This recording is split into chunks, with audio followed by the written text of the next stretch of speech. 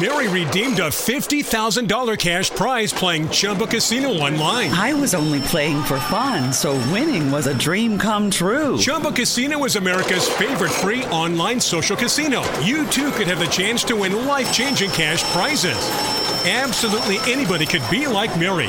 Be like Mary. Log on to ChumbaCasino.com and play for free now. No purchase necessary. Void where prohibited by law. 18 plus terms and conditions apply. See website for details. The voice in the preceding commercial was not the actual voice of the winner.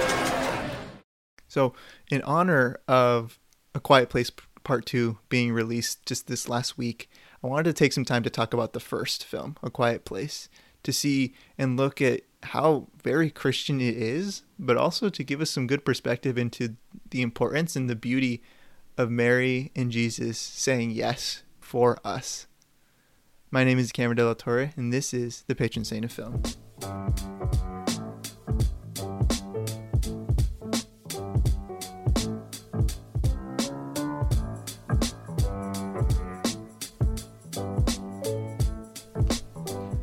So I will say, when I saw A Quiet Place Part 2, I really enjoyed it. I thought it was a great film.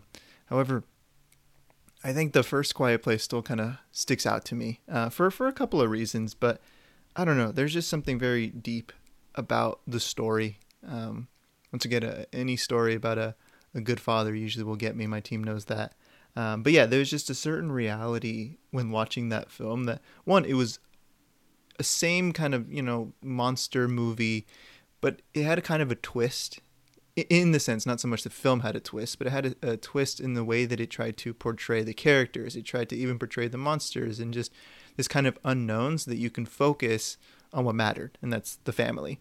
So, of course, there will be some spoilers of the first film, but I hope you have seen it by now. That way you can watch the second one. But basically, I'll give you a brief rundown. But we follow the Abbott family. Now, the Abbott family is living in the post-apocalyptic world where there are monsters that are very sensitive to sound. For what it seems, they're blind, but just follow, I guess, their ears for whoever they want to kill. So essentially, we have this family that's just living in silence.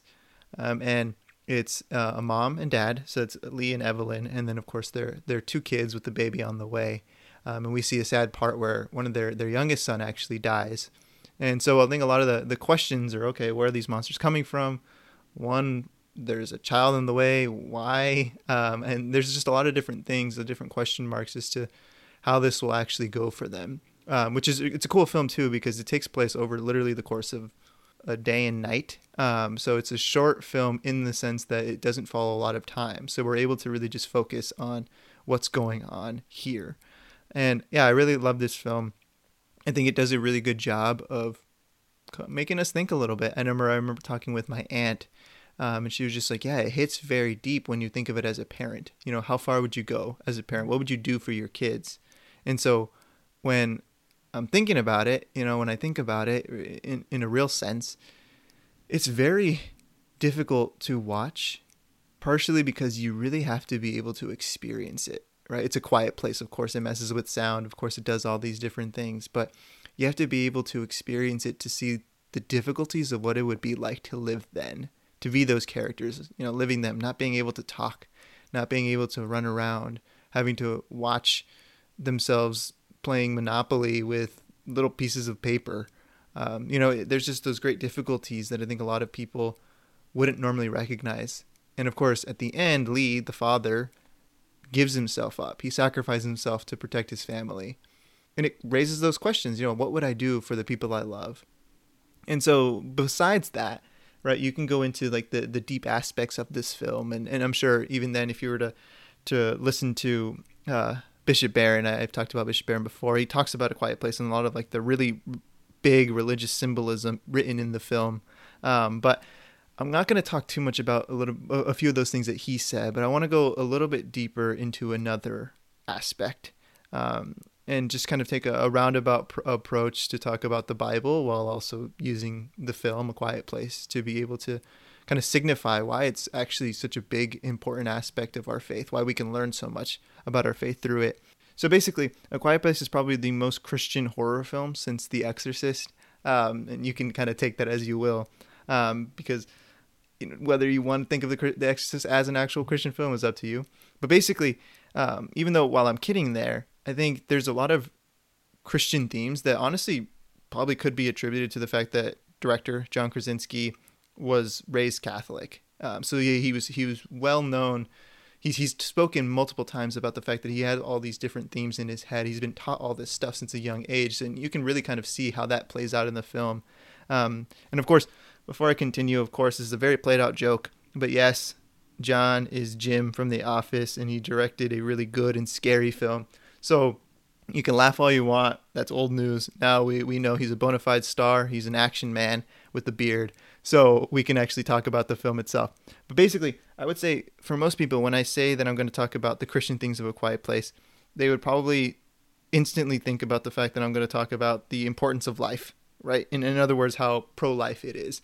And while, yes, that is a big, important fact of the film, I'm not going to focus too much on that aspect. I want to go a little deeper, because yes, they choose to have a baby in probably the most inopportune time to have a child, right? It's the post-apocalyptic world where the main monster is sensitive to sound. And I don't know about you, but if there's one thing that babies are good at, it's crying and making a lot of noise. So it's really not a good combination. And as I said, that's important, and that's a beautiful aspect of the film, and its ability to see, the beauty of a child and keeping that child safe and protecting those children, and even just bringing a child into the world, even when it'd be so easy not to. That's not quite what we're going to talk about today. I want to, as I said, go a little deeper and really look at what their decision means, right? What their decision actually means. And we'll probably talk about those aspects later on in the podcast. But basically, I think the biggest focus is looking at the concept of hope, right? And that's the hope that we receive through Jesus conquering sin and death. Okay, so basically, I want us to take a quick trip back into Genesis. And we've talked about Genesis before. If you listen to some of the episodes, especially when we kind of went into the gospel, we've talked about, we're going to look into Genesis 3. And for those of you who aren't totally familiar with Genesis 3 or just need kind of a refresher, that's basically the temptation, right? It's when Adam and Eve are in the garden, the serpent comes, says, hey, eat a bite of this fruit. They eat a bite, and sin comes into the world, right? So now we're all doomed, essentially. And of course, God has a plan. We know that that's not true, but in its essence, that's what happens. Sin comes into the world, and death is introduced, right? The life that we're supposed to live with God forever is in some ways forfeited by that very simple act. And that seems intense, but I think one thing that a lot of people don't recognize, one thing that a lot of people kind of skip over, is you read Genesis 3 and then you can kind of go into the Gospels and you'll see, okay, yes, Jesus comes, he saves us. And that's super important. But if you just read a little bit more into it, you'll see there's actually a really beautiful aspect of one, God and God's love of us, but also two, how quick God is to respond. How quick God is to recognize that even though we have failed, even though Adam and Eve have sacrificed life for death because of this, God is very quick to try to give them that way back and to give us that hope. And so if you continue reading, you'll know, right, they realize that they're naked and they clothe themselves and they hide. And then God asks them, where are you? And if we know anything about God, we know that God knows everything. So God's not asking, where are you? Because he doesn't know their actual physical locations. He's all knowing. But rather, it's more of a question for, I would say, their heart and their souls, right? Where are you internally now that sin has come into the world? And I think in the past, we've also explored this idea that the Bible and Scripture, it's living, it's alive, it's a conversation with God, right? Every time you read it, you'll experience something different. Or at the same time, it's meant for us to really reflect and to look into our own lives. So in many ways, even though God is saying to them, where are you? We can ask ourselves that as well, right? God is asking us that, asking us, where are you in this world that is driven by sin, right? Where sin is common and sin is there in our lives.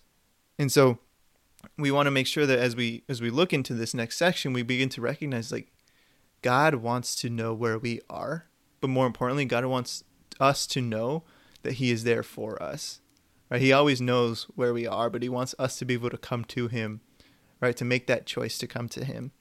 But anyways, I would say it's easy in its essence when we think about like, okay, where are we, right? We can figuratively and literally want to hide from God once we feel that sin has come into our lives or has taken a hold of us, especially when you are struggling with a habitual sin, or it feels like you're confessing the same things, or whatever you're struggling with, or the way however you see sin, right? It can feel very much like the characters in the film where we're overrun by seemingly unkillable monsters, right? Just like the Abbott family.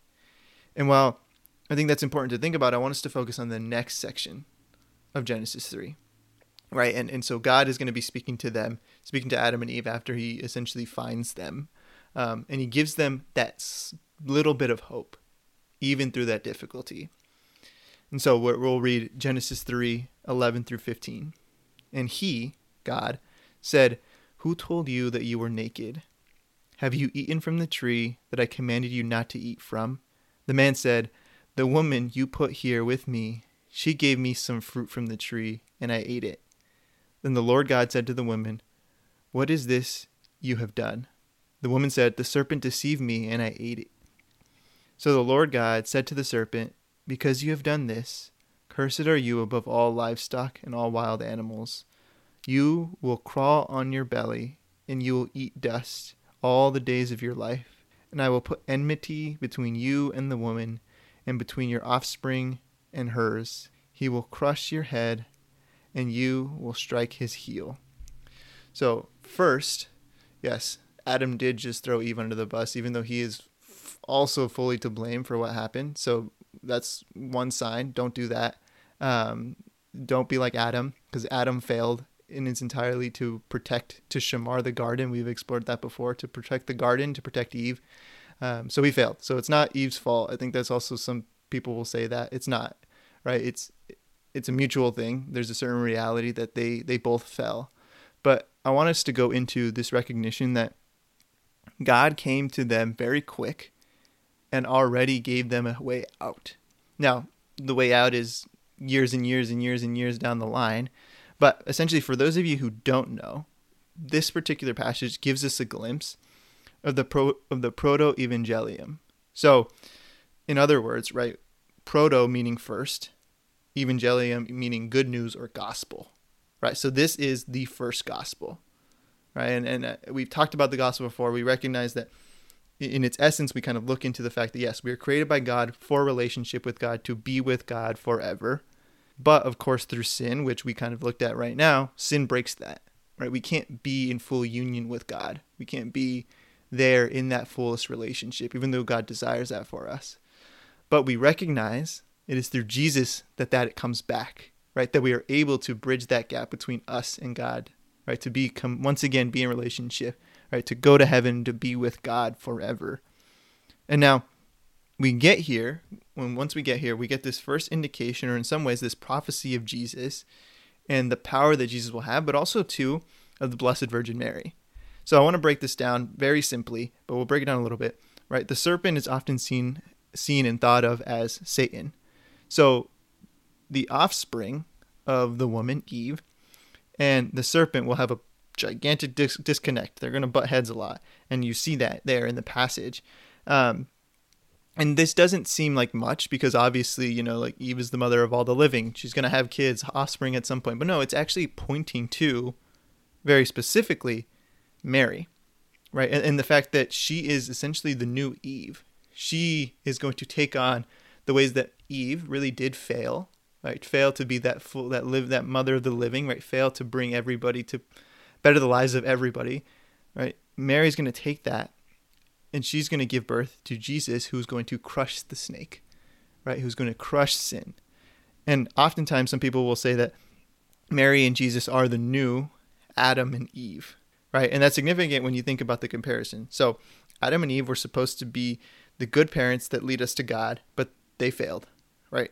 They did not give themselves to God. They did not give themselves to the future. Think about what was to come, right? And while on the other end, you think about Mary, right? Mary, in a true act of faith, says yes to God, and in complete trust, right? And with the Holy Spirit, she gives us new hope because she brings Jesus into the world. Now, on the other hand, Jesus is the new Adam because he follows God the Father perfectly. And even through temptation and even through death, right, he gives us new life in heaven.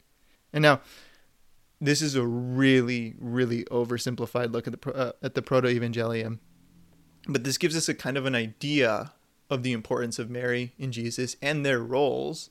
I mean, more specifically, when we can go deeper into it, but their roles in kind of showing how they branch off and they become the new Adam and Eve. And this also gives us an idea of why A Quiet Place is so important and why them having a child is so important as well. Right? And I oftentimes will tell people when I watch A Quiet Place, I oftentimes will look at Lee and Evelyn Abbott, right, the father and the mother, as the new Adam and Eve. Or I guess if you were to branch it off, the new Mary and Jesus. And I say that because essentially faced with death, right, in a simple act of hope, they do everything they can to protect their children and even to bring a new child, new life into the world. And Evelyn, right, essentially we can say being the new Mary, says yes to having a child, knowing that there is a chance, a very small chance that child will survive, knowing that there will be difficulties in keeping that child alive and making sure that child does not die. And yet even through that, and even faced with the potential of her own death as well, right? Because one, childbirth and babies are not quiet. She continues forward in full trust, just complete trust, right? And I think if you were to think about this too, another parallel, Mary would have been stoned if people found out that she had a child that was not Joseph's. That's discussed in the Bible, right? But she too continued complete trust, knowing that this child, even though that child might die, even though that there was so much more to come, even through those difficulties, she said yes. And so Lee, on the other hand, is very much like a new Jesus because he recognizes the importance of his mission to keep his family and even to protect the world around him, right? To not give up in the face of danger, in the face of difficulty, right? And he oftentimes is the calming presence in their lives. And even through the difficulties and temptations, he stays strong.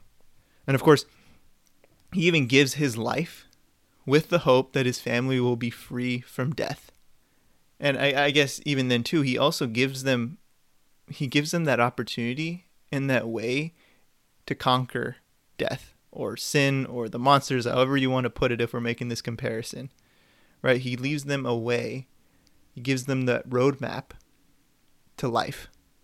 And I don't know, we see those comparisons, we see those different things, but I think I want to bring this back to our original point. As we finish off, yes, we can think about the beauty of life and protecting it no matter what.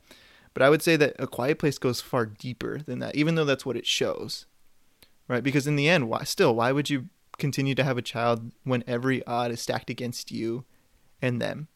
And I would say that's because it deals very much with the hope of what's to come, right? Mary and Jesus said yes, even through all the difficulties, even when the world seems so broken, right? They did this to give us, the children of God, the hope of life eternal.